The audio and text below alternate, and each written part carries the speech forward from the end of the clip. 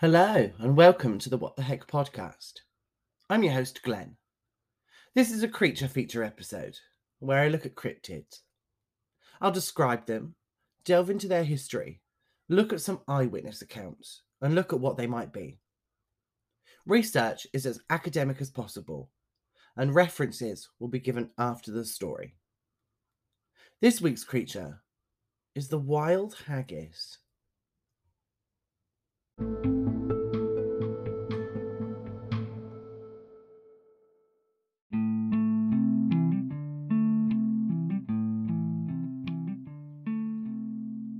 I hear your thoughts on this one. There isn't really a haggis, and it's actually sheep stomach stuffed with spiced offal and oats.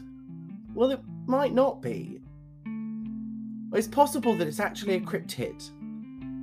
Bear with me while we go through this, because it's about to get weird. The haggis is thought to have originated from the Hebrides in Scotland. The Hebridean haggis is much smaller and hardier than the mainland varieties of haggis. The Hebridean haggis was domesticated and part of the staple diet of the ancient Scots. Eventually, the domesticated haggis would give rise to a feral population of haggis who would live in the Scottish countryside away from humans. The feral haggis came about when Scots crofters were forced to leave the area during the expulsion of the Gael, which displaced the residents of the Highlands in the 18th and 19th centuries. The crofters abandoned the haggis, leaving them behind. The expulsion caused problems for the haggis, which faced extinction due to the competition they found after sheep were introduced into the area as the process of agricultural change happened. These changes were considered to be necessary improvements by the landowners, but caused many issues for the haggis. Haggis need wild heather and peat, which is partially decomposed organic matter, packed together in bogs, fens, moorlands, or special areas known as peatlands. The wild heather that grows over the peat is burned and stimulates the growth of new heather. Farmers were replacing the heather with grass, eliminating the food of the haggis. The haggis were also unable to move on the terrain very well. This caused the domesticated ones to die very quickly, leaving just the wild haggis to survive. The haggis disappeared from history for a long while, with nothing explaining what happened during the 19th and 20th centuries. What we do know is that the haggis managed to survive, and the population today are direct descendants of the original Hebridean haggis. Even today, the Isles of Lewis and Harris have a haggis hunt every Sunday. The hunt has locals travelling across the islands to look for wild haggis. At dusk, the hunters will leave for the moors to form a large semicircle to begin the hunt. The island elders will then cover peat creels, the baskets used to carry unearthed peat, with heather and peat, leaving only the opening visible.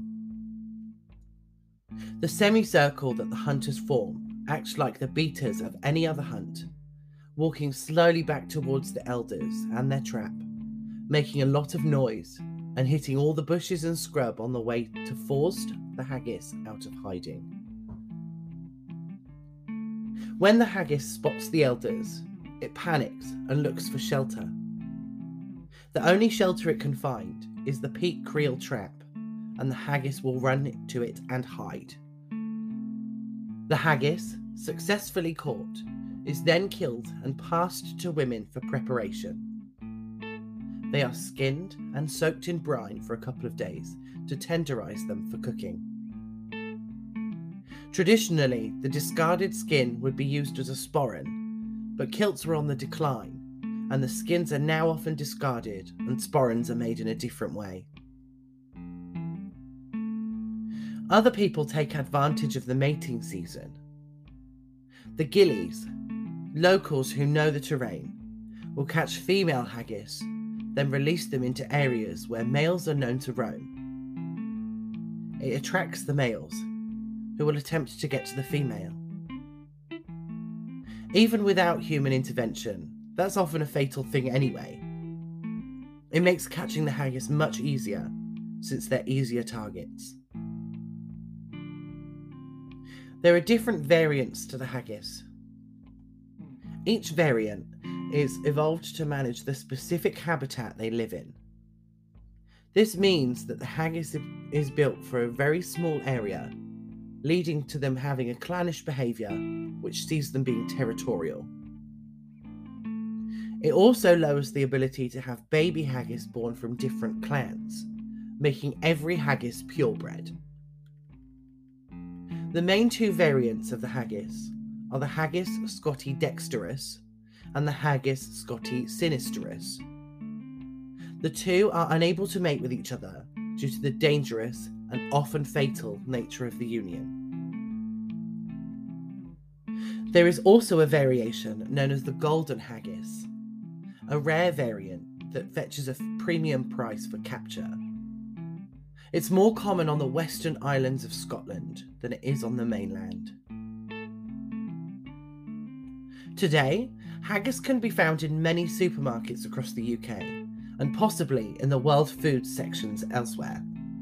It's traditionally eaten on Burns Night, which is on January 25th, and celebrates John Burns, who was a politician in the early 20th century. It can be eaten at any time, but the haggis is considered a delicacy that should be prepared and presented with care and ceremony, and should only be eaten on special occasions.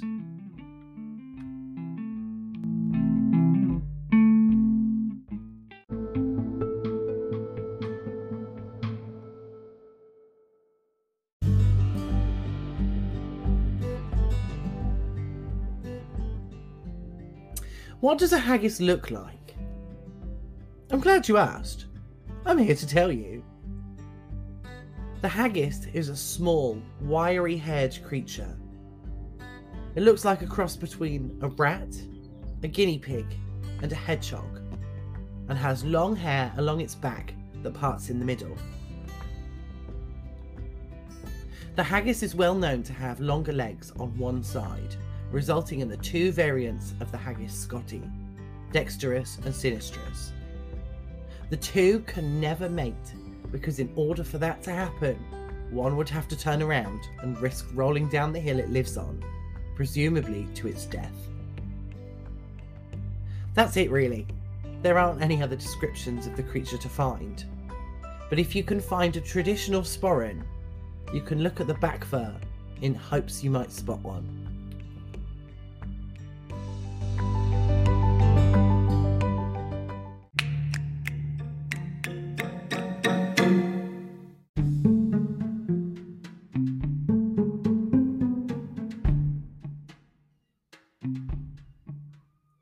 The theories behind the wild haggis are a little sparse.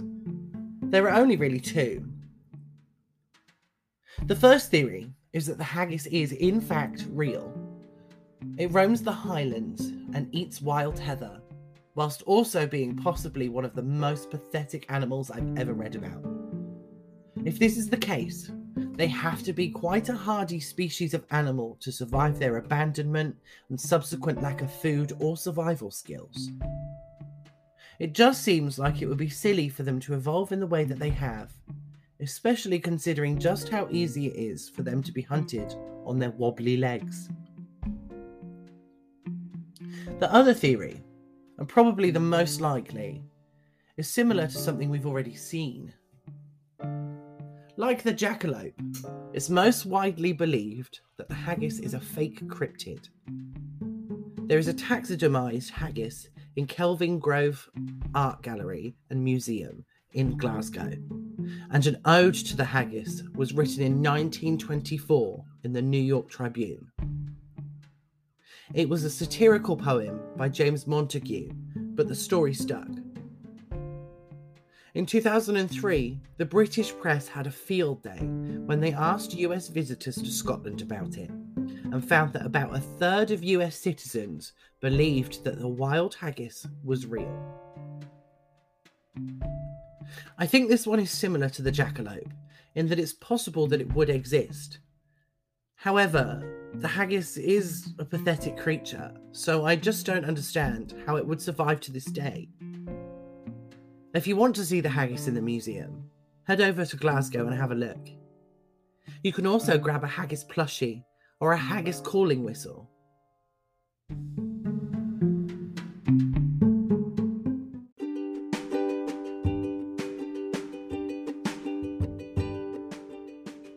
The information from today's creature came from an Atlas Obscura article called The Myth and Mystery of Scotland's Wild Haggis, a Starley Quality Foods article called Wild Haggis, all about haggis, an Undiscovered Scotland article called Wild Haggis, and a Clan article called The Wild Haggis. References for the episode will be posted on social media for you to have a look at. Speaking of social media, links to those and other ways to listen are in the episode description under my link tree. You can currently find me on Facebook and Instagram. Patreon is getting an upload of one of the transcripts each week as part of the £3 tier. The link to the Patreon is also on the link tree, and, as before, you're welcome to pledge more than £3 a month, and I'll find something extra special for the people that do. I do have an email set up on the link tree, but it doesn't open a new email, so that's in the description of the episode too.